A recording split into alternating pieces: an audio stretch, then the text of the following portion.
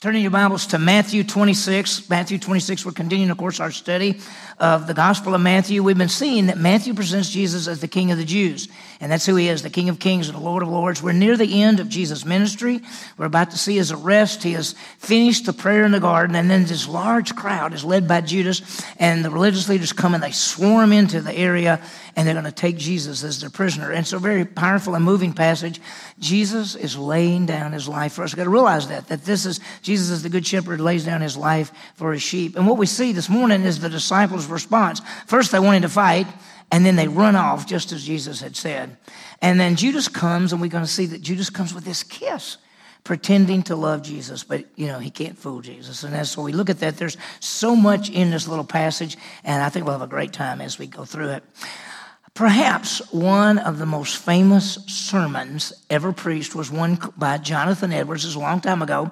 And Jonathan Edwards basically had a sermon called Sinners in the Hands of an Angry God. Now, he was a guy that he actually wrote out his messages. So if he stood up here, he would be doing this. He would say, Jesus, and he would actually read it. And so he read his sermon, which was called Sermons in the Hand of Angry God. And the point of the sermon was this, that mankind is fallen and sinful and under judgment, and the perfect, righteous, holy God is angry at them, and he's going to punish all of them. And if they do not believe, then they're all going to go to hell. That was what the message was about. Well, let me just tell you something. First of all, I don't like the title because I don't think it's accurate. I don't think God is angry at mankind. God so loved the world that he gave his only begotten Son. In Romans chapter 5, verse 8, said, God demonstrated his love toward us that while we were yet sinners, Christ died for us. We need to realize that we are the enemies of God, not God, the enemies of man. It is God who so loved the world. It is that each one of us have gone astray. And so another way of looking at it could be this, God in the hand of angry sinners. See, because man's natural attitude toward God is not indifference, but it is malice, it is anger, it is hate. We actually see in this morning's passage that the religious leaders are coming with their goal to kill Jesus. It is God in the hand of angry sinners.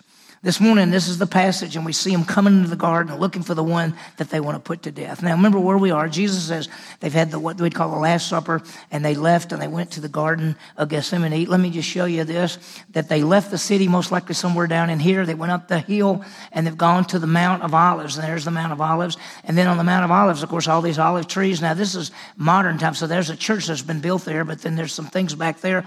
Many people believe that olive trees are very, very old. Some of them are 3,000 to 4,000 years old. So many people believe that some of these olive trees were there when Jesus was there.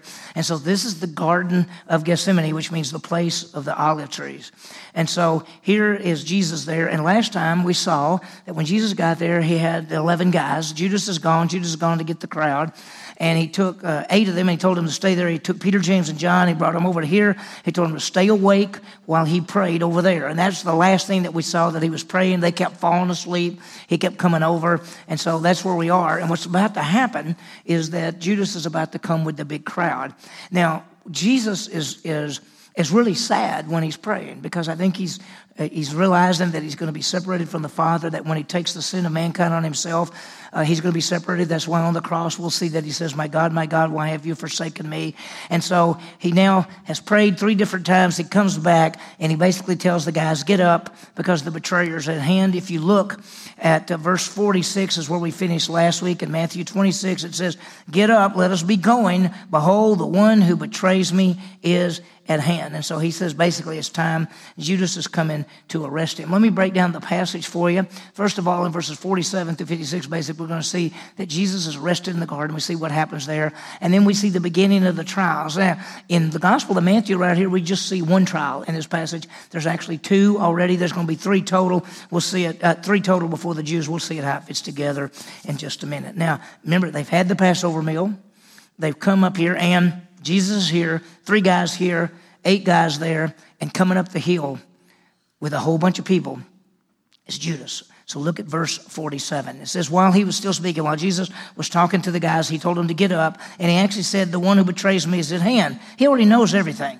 He always knows everything. And while he was still speaking, behold, Judas, one of the 12, came up accompanied by a large crowd with swords and clubs, who came from the chief priest and the elders of the people. So while he was speaking, they're coming. Now, listen, Jesus has already said to them that one of you will betray me. He's already said that the shepherd will be hit and the sheep will scatter. He's already told them that they're going to all deny him. He's just to tell them the betrayer is at hand. Everything that he says is true, and it always comes true. And so, because he is the way, the truth, and the life. And if you remember last time, he said, you will betray me. And they all said no, but they do. They all betray and run off. Well, we got Judas coming. Now notice verse 47 again says, while he was speaking, while Jesus was talking to his men, behold, Judas, one of the 12, came up accompanied by a large crowd with swords and clubs, and they all came from the chief priests and the elders of the people. Now, Judas is one of the 12. He had been with Jesus for at least 3 years. He kept the money. He saw Jesus. He actually did miracles. Just a few days earlier, for about $120 and 30 pieces of silver, he agreed to betray Jesus. And so this great multitude is coming. And if you read the Gospel of John and the Gospel of Luke, it says there were soldiers, there were temple police, there were religious leaders. And so you have some Roman soldiers coming. You have, and let me just show this little map for you to give you an idea. Here's the Garden of Gethsemane. It's up on the side of the Mount of Olives. The religious leaders had most likely been coming from the Temple Mount area. They'd been coming from Caiaphas' house. They most likely went by the fortress of Antonia and got some Roman soldiers. And so they've got Roman soldiers. They've got some temple guards. They've got a whole bunch of people, and they've come out of the city, and they're going up the road to Gethsemane. Now, Judas is leading the way. And so they're all coming there. And if you picture 10 or 15 or 20 people, you're picturing the wrong picture. There could be as many as 200 to 300 people coming. If you look at the other Gospels, there's soldiers, there's temple police, there's Romans. It even says a cohort, which could be as many as 600 people. So we don't know. And so the question to be raised, why are so many people coming? Why do they have Roman soldiers? Why do they have the temple guards? Why do they have all these people? Because I think deep down, they're not sure what to think. They know that Jesus has been amazing. And they may think, look, if we get there, he may do some kind of miracle. You know, he may do some kind of miracle and mess us all up or something, so we better take enough people. We never know what he's going to do. Now, they've already met as a group, not so far this night, but at another time. The Sanhedrin was made up of 70 people, the high priest, and then the other men, and they met together. They were the rulers of Israel, and they had already decided what they wanted to do was kill Jesus. They didn't want to kill him at the Passover time because it was too many people, but when Judas came and said, this is a good time to get Jesus, he's going to be on there, they went ahead and go with it. So they've come to get Jesus. Now notice the passage, verse 48. Now he who was betraying him gave them a sign, saying, whomever I kiss, he is the one sees him. Now, there was a sign, and that was to kiss Jesus. And you think, kiss Jesus? Well, remember the culture. You know, you've seen them on TV. They kiss each side of the face and everything. And that was just sort of a greeting way. And you say, well, why has he got to do that? Doesn't anybody know what Jesus looks like? Well, you got to remember, it's nighttime, and it's dark out there, and they're coming with swords, and they got, torches and everything. And so Judas says, listen, just so you don't miss him, I'm going to go up, and I'm going to go right to him and kiss him. And when you see me get that guy, then y'all come get him. That'd be a lot easier to do because there's just not going to be any other way to do it. And you notice he comes up, and it says, the one who was betraying him gave him a kiss. He says, the one who was betraying him said, here's my sign. Whoever I kiss, he is the one sees him. You know, it is so easy to pretend to love Jesus, because he's going to go up to Jesus and kiss him like he loves him, and he doesn't love Jesus. He's upset, and he doesn't want Jesus to be the king, because Jesus is not going to be the king he thought he should be. And it's easy for us sometimes to talk about how much we love Jesus, but we really don't. I mean, because so often we want to look good and we want to talk about how much we love Jesus, but you know what Jesus said? Here's what he said. He said, if you love me, you'll keep my commandments. If you love me, you'll obey me. And so he's going to go kiss Jesus. And you know what? He can fool other people. He can fool himself, but he can't fool Jesus. So I want you to look at verse 49. He says, immediately Judas went to Jesus and said, Hail, Rabbi, and kissed him. And so he comes to Jesus in front of all these people, and they got the torches and the soldiers and everybody. They're getting ready to arrest him. And he comes right up to Jesus and says, "Hail, Rabbi." Now, I want you to notice something. The word hail there is actually the word charis, which means grace. He could have said grace, Rabbi. It could have been translated that way. Or joy even. He may even say joy, Rabbi. Now, Rabbi means teacher. And I want you to notice something. Jesus calls him teacher. Jesus does not call him Lord. When you saw earlier, back when the disciples were around the table, they all said, "Lord, is it I? Lord, is it?" They call him Lord because they recognize who he is. Judas doesn't call him Lord. Even at the table, when Jesus said, "Judas, you're going to betray me," Judas says, "Is it me, Rabbi?" Teacher. He calls him teacher. He calls him teacher here. He says, "Hail, Rabbi," and he kissed him. That is the sign. I want you to remind you of something. I'm not going to ask you to turn there, but over in Luke, I want to read something for you. In Luke, I'm going to hold my place. Let me flip over there. If you want to, you could flip over there, but it's Luke 22, verse 47. Listen to this. It says, while Jesus was speaking, this is the same event, a crowd came, and the one called Judas, who was one of the 12, was preceding them. He approached Jesus to kiss him. Now, what is this? In Matthew, all it says is Judas comes up and kisses him. In Luke, it says, Jesus said to him, "Judas, are you betraying the Son of Man with a kiss?" So as Judas was coming up to Jesus to give him the kiss, Jesus said, "Are you betraying me?" He uses the word betraying. He knows. He says, "Are you betraying me with a kiss?" Now, there's one other thing I want you to know, and I'm going to read it to you. This is in John chapter 18. Listen to this. This is so fantastic. It's verses 3, 4, 5, and 6. And I told this to you a while ago.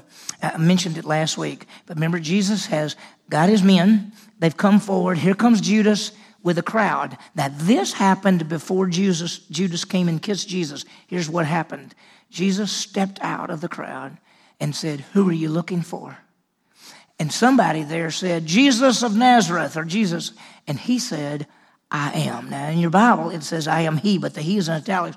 Actually, he said, ego eimi in Greek, which is, "I am." That is the name of God. He looked at the group and he said, "I am." It says they took steps backwards and put their faces down. Now, that's power. Listen to this. This is John chapter 18. It says, Judas, having received the Roman cohort and the officials from the chief priests and the Pharisees, came with lanterns and torches and weapons. So Jesus, knowing all the things that were coming upon him, went forth and said, "Who do you seek?" They said to him, "Jesus the Nazarene." He said, "I am."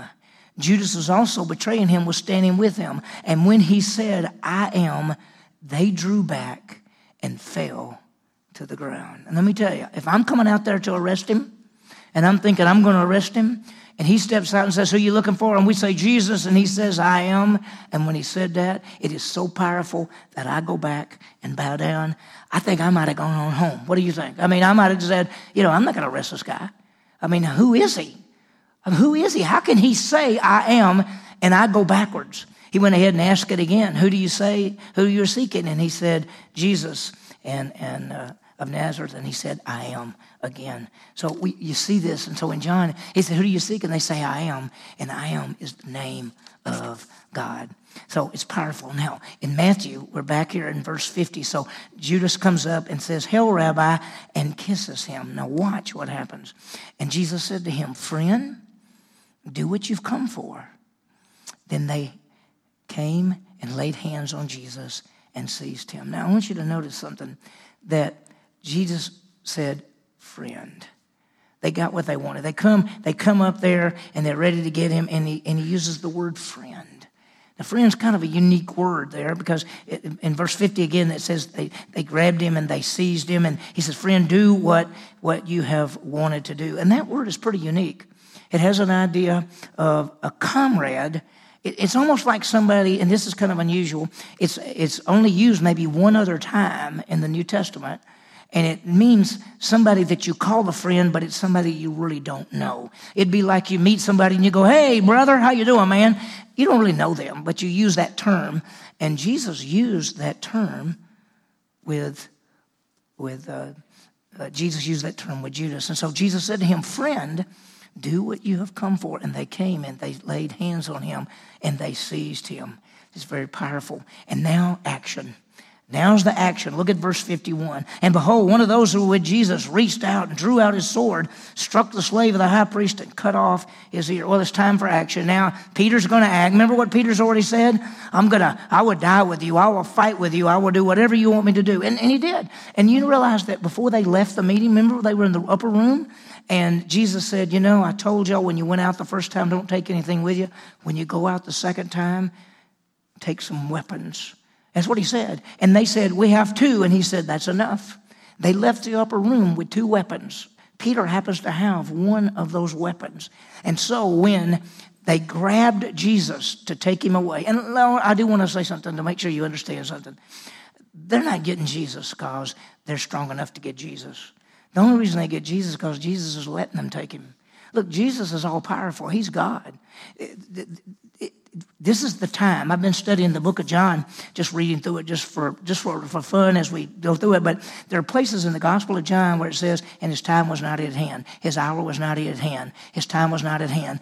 When it gets to this part, it says, and now his hour was at hand. See, there are times that it said they surrounded him and they were going to throw him off the edge of a cliff. And it says he walked right through them because his time was not at hand. It is now his time. Jesus is now ready to lay down his life. Jesus says, nobody takes my life from me. I lay it down. I bring it back up again. And the only reason they're allowed to even arrest Jesus is because Jesus lets them arrest him. And so when they grab him, it's not like, oh no, they got him. Listen, this is Jesus giving himself over. But here's Peter. What is he going to do? It says, and behold, one of those who were with Jesus, one of the other Gospels tells us it's Peter, it reached out, drew his sword, and struck the slave of the high priest and cut off his ear. Well, Peter's trying to be brave, and so he's going to fight. So he reaches up like this, and there's one of the slaves of the high priest does this, and it cuts off his ear. And so we could say this, Peter, you're probably a great fisherman, but you're not that good with a sword because he cut off his ear. And Luke tells us that Jesus touched this guy. His guy's name was Malchus. Jesus touched Malchus and he was healed. The actual Bible says that if you were Malchus, just think you did this and your ear got cut off and there's blood everywhere. And Jesus walks up to you and he touches you and then you go, I think I would have left then, wouldn't you? You'd have said, thank you very much. Thank you, I'm gone.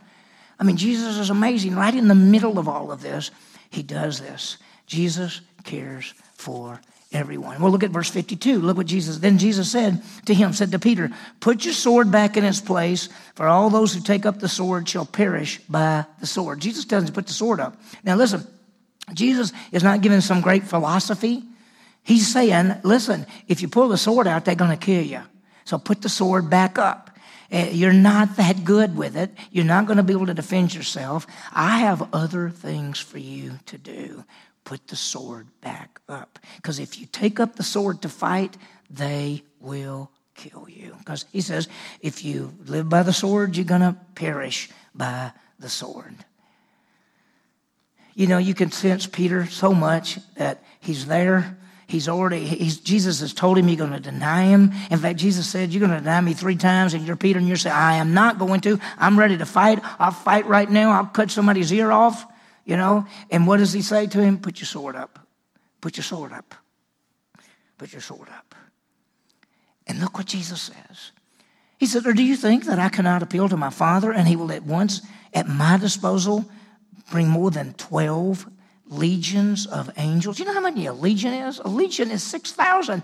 He says, I could get 72,000 angels if I wanted to. Remember that if Jesus wanted to, all he's got to, really, Jesus could just speak and everybody die right there. He could do anything he wanted to. He could bring in 72,000 angels and stop the whole thing, but that's not the plan. The plan is for Jesus to die. I want you to understand how powerful angels are. You know, think about it. Jesus saying, I could get 72,000 angels. Do you realize, if you remember back in the Old Testament, when Isaiah was the prophet and Hezekiah was the king and the Assyrians had surrounded Jerusalem, and God sent one angel, and one angel killed 185,000 Assyrian troops. So you don't need 72,000 angels. One angel would take care of everything. But Jesus says, hey, listen, if I need to, my Father would send 72,000 angels if I need them. See, the plan is not for Jesus to escape. The plan is not that. The plan is for him to be arrested. The plan is for him to be tried. The plan is to be handed over to the Gentiles. The plan is that he's going to die on the cross for us and pay for sin and rise again. That's the plan. He's laying down his life. They're not taking it from him. The only way, listen, we're going to see it later on. It's going to be in a couple of weeks, maybe 3, 4, 5 weeks, when Pilate is talking to Jesus, and Pilate says something like this: "Why don't you talk to me? Don't you know I have the authority to put you to death?" And Jesus says, "The only authority you have is what God's given you from above." Listen, they're not in control. Jesus is in control. He's in control all the time. This is not something like, oh, how sad they got him. No. He said, "I lay down my life." Look at verse 54. He says, listen, if I call the angels, then how will the scriptures be fulfilled, which says this must happen? See, the Bible says the Son of Man goes as has been determined. God's plan is that Jesus would die for us. Woe to the man by whom he's betrayed. Woe to Judas, because he's the one that did that. He's responsible for his actions. But the plan is that Jesus would die. That's why Isaiah called him the suffering servant who's going to die and be bruised and crushed and wounded for our iniquities. That's why he says these scriptures have to be fulfilled. The Old Testament scriptures have to be fulfilled. Now, then Jesus turns to this crowd. And listen, there could be 500 people there. We're not talking about 10 or 15 people. It's at least 200, 300, 400 people. He looks at the crowd. Notice at verse 55, and Jesus said to the crowds, "Have you come out with swords and clubs to arrest me as you would against a robber? Every day I used to sit in the temple teaching, and you did not seize me." So he says, have you come out like I'm a robber? I'm a criminal? You understand that when Jesus is crucified, he's crucified between two people, and both of them were robbers. And if you also remember, the one that was supposed to die was a guy by the name of Barabbas, and Jesus took Barabbas' place, and Barabbas was a robber. So when Jesus says, you've come out to get me as if I'm a common criminal, and then he says, I used to sit in the temple every day. I used to sit in the temple teaching, and you did not seize me. Why do you come get me like a criminal? I've been there every day. You know why? Because when people do wrong things, they don't do them in the daytime. They do them in the nighttime. See, we sin in the dark. Romans says that men love darkness rather than light because their deeds are evil. They're not going to arrest Jesus during the day because everybody can see him, but they're going to arrest him at night when they think everybody's asleep. And all those people who love Jesus, they're all asleep. They don't know anything is happening. All they've done is had Passover meal, and they're looking forward to the next day. And here they are getting Jesus because it's in the middle of the night, and they think we're going to get away with this and get rid of him because men love darkness rather than light. And that's what we see. And so then look what happens. But all this, Jesus is saying, but all this has taken place to fulfill the scriptures of the prophets. And that is, all of these prophecies about the Messiah are going to come true. Look at the end of verse 56. Then all the disciples left him and fled.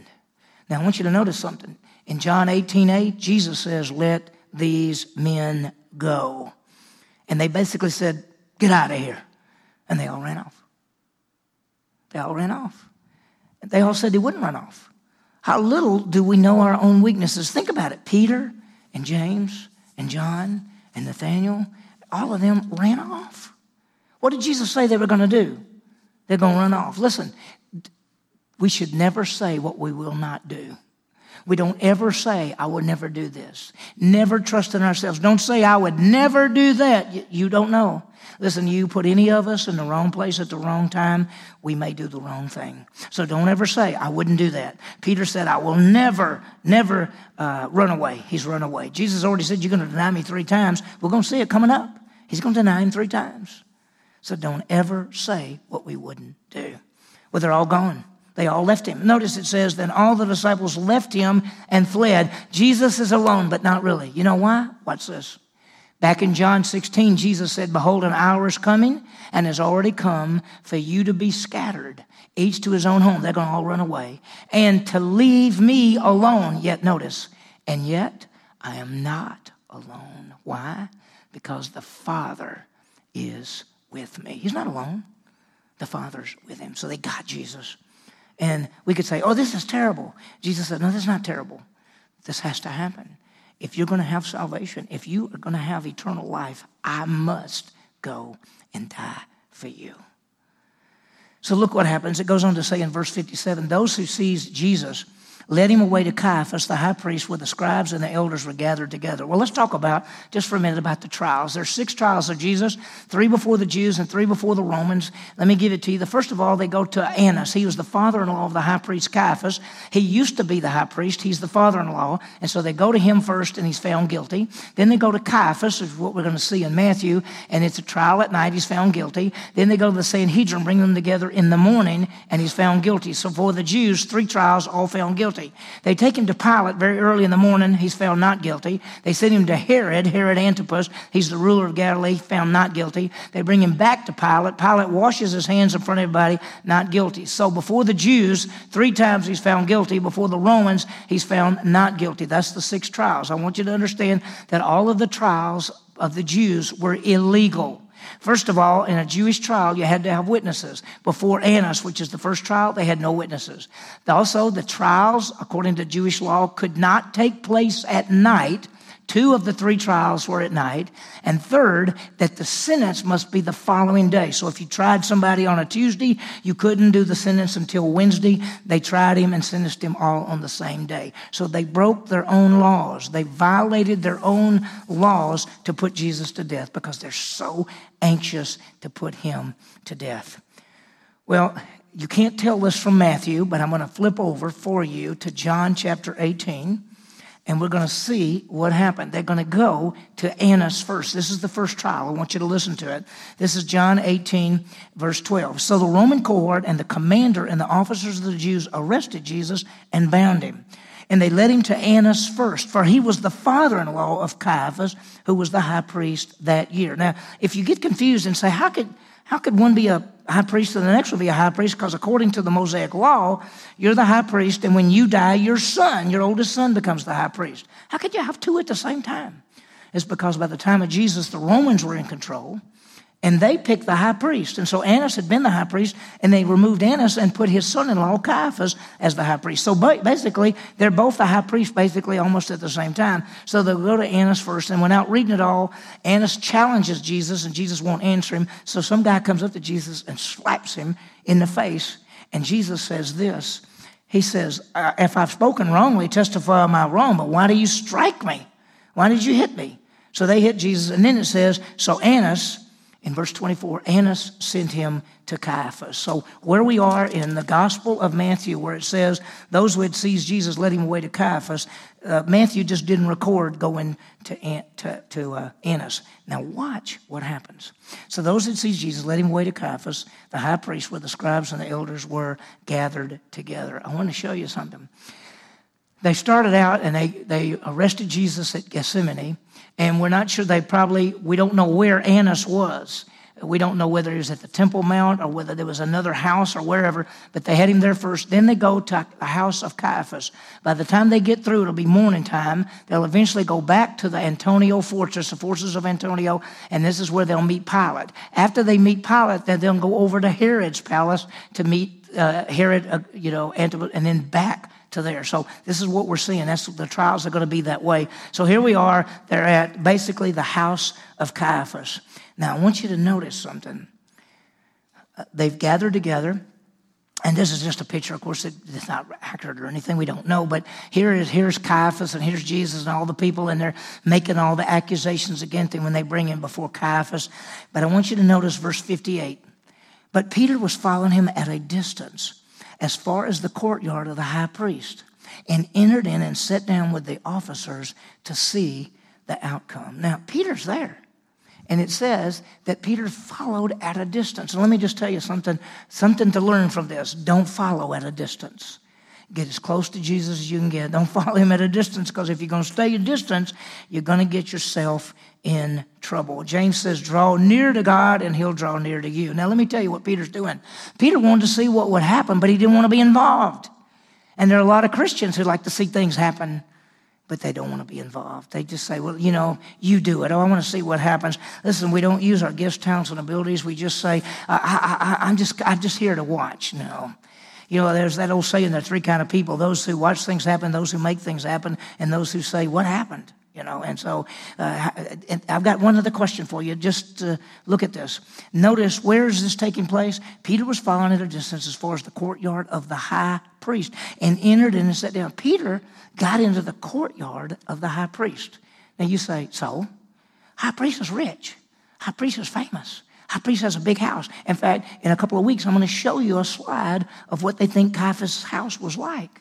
How could Peter, a very poor fisherman, get in? Because if he'd have come up there, by the way, those days the houses were big, and then they had these courtyards, and around the house was a big fence, and then there was a gate, and you just didn't walk in. They had people at the gate, and you might go up to the gate and say, I'd like to go in, and they go, we don't know you. You're not coming in here. How did Peter get in? Do you know how he got in?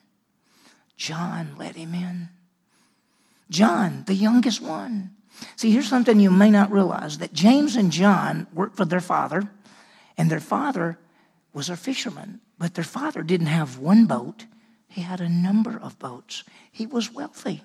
And Peter and Andrew worked with James and John with their father. So they actually worked for James and John's father. And so John knew most likely the family of the high priest because they were fairly wealthy themselves. You don't always think about it that way, but James and John were fairly wealthy. The Bible says that when Peter got to the gate, he couldn't get in. And it says John came over, talked to the person at the gate, and they opened it up and let Peter come in.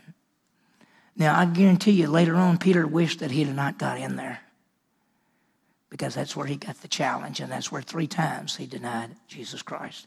Next time, we're going to see the trials, so we'll see how it goes together. So let me give you some applications. First of all, by the way, that's the question. How did Peter get in there, John?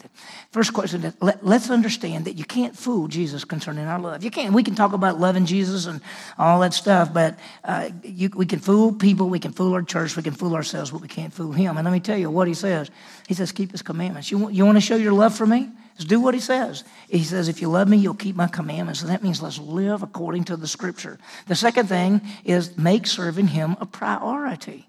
It is amazing to me that how many Christians just go through life. Listen, we all have gifts, talents, and abilities. Let's make a priority that we're going to not just go through life, but we're going to live for Jesus Christ. We're going to serve him because he is the most important thing in our lives. And the third thing is spend time with him.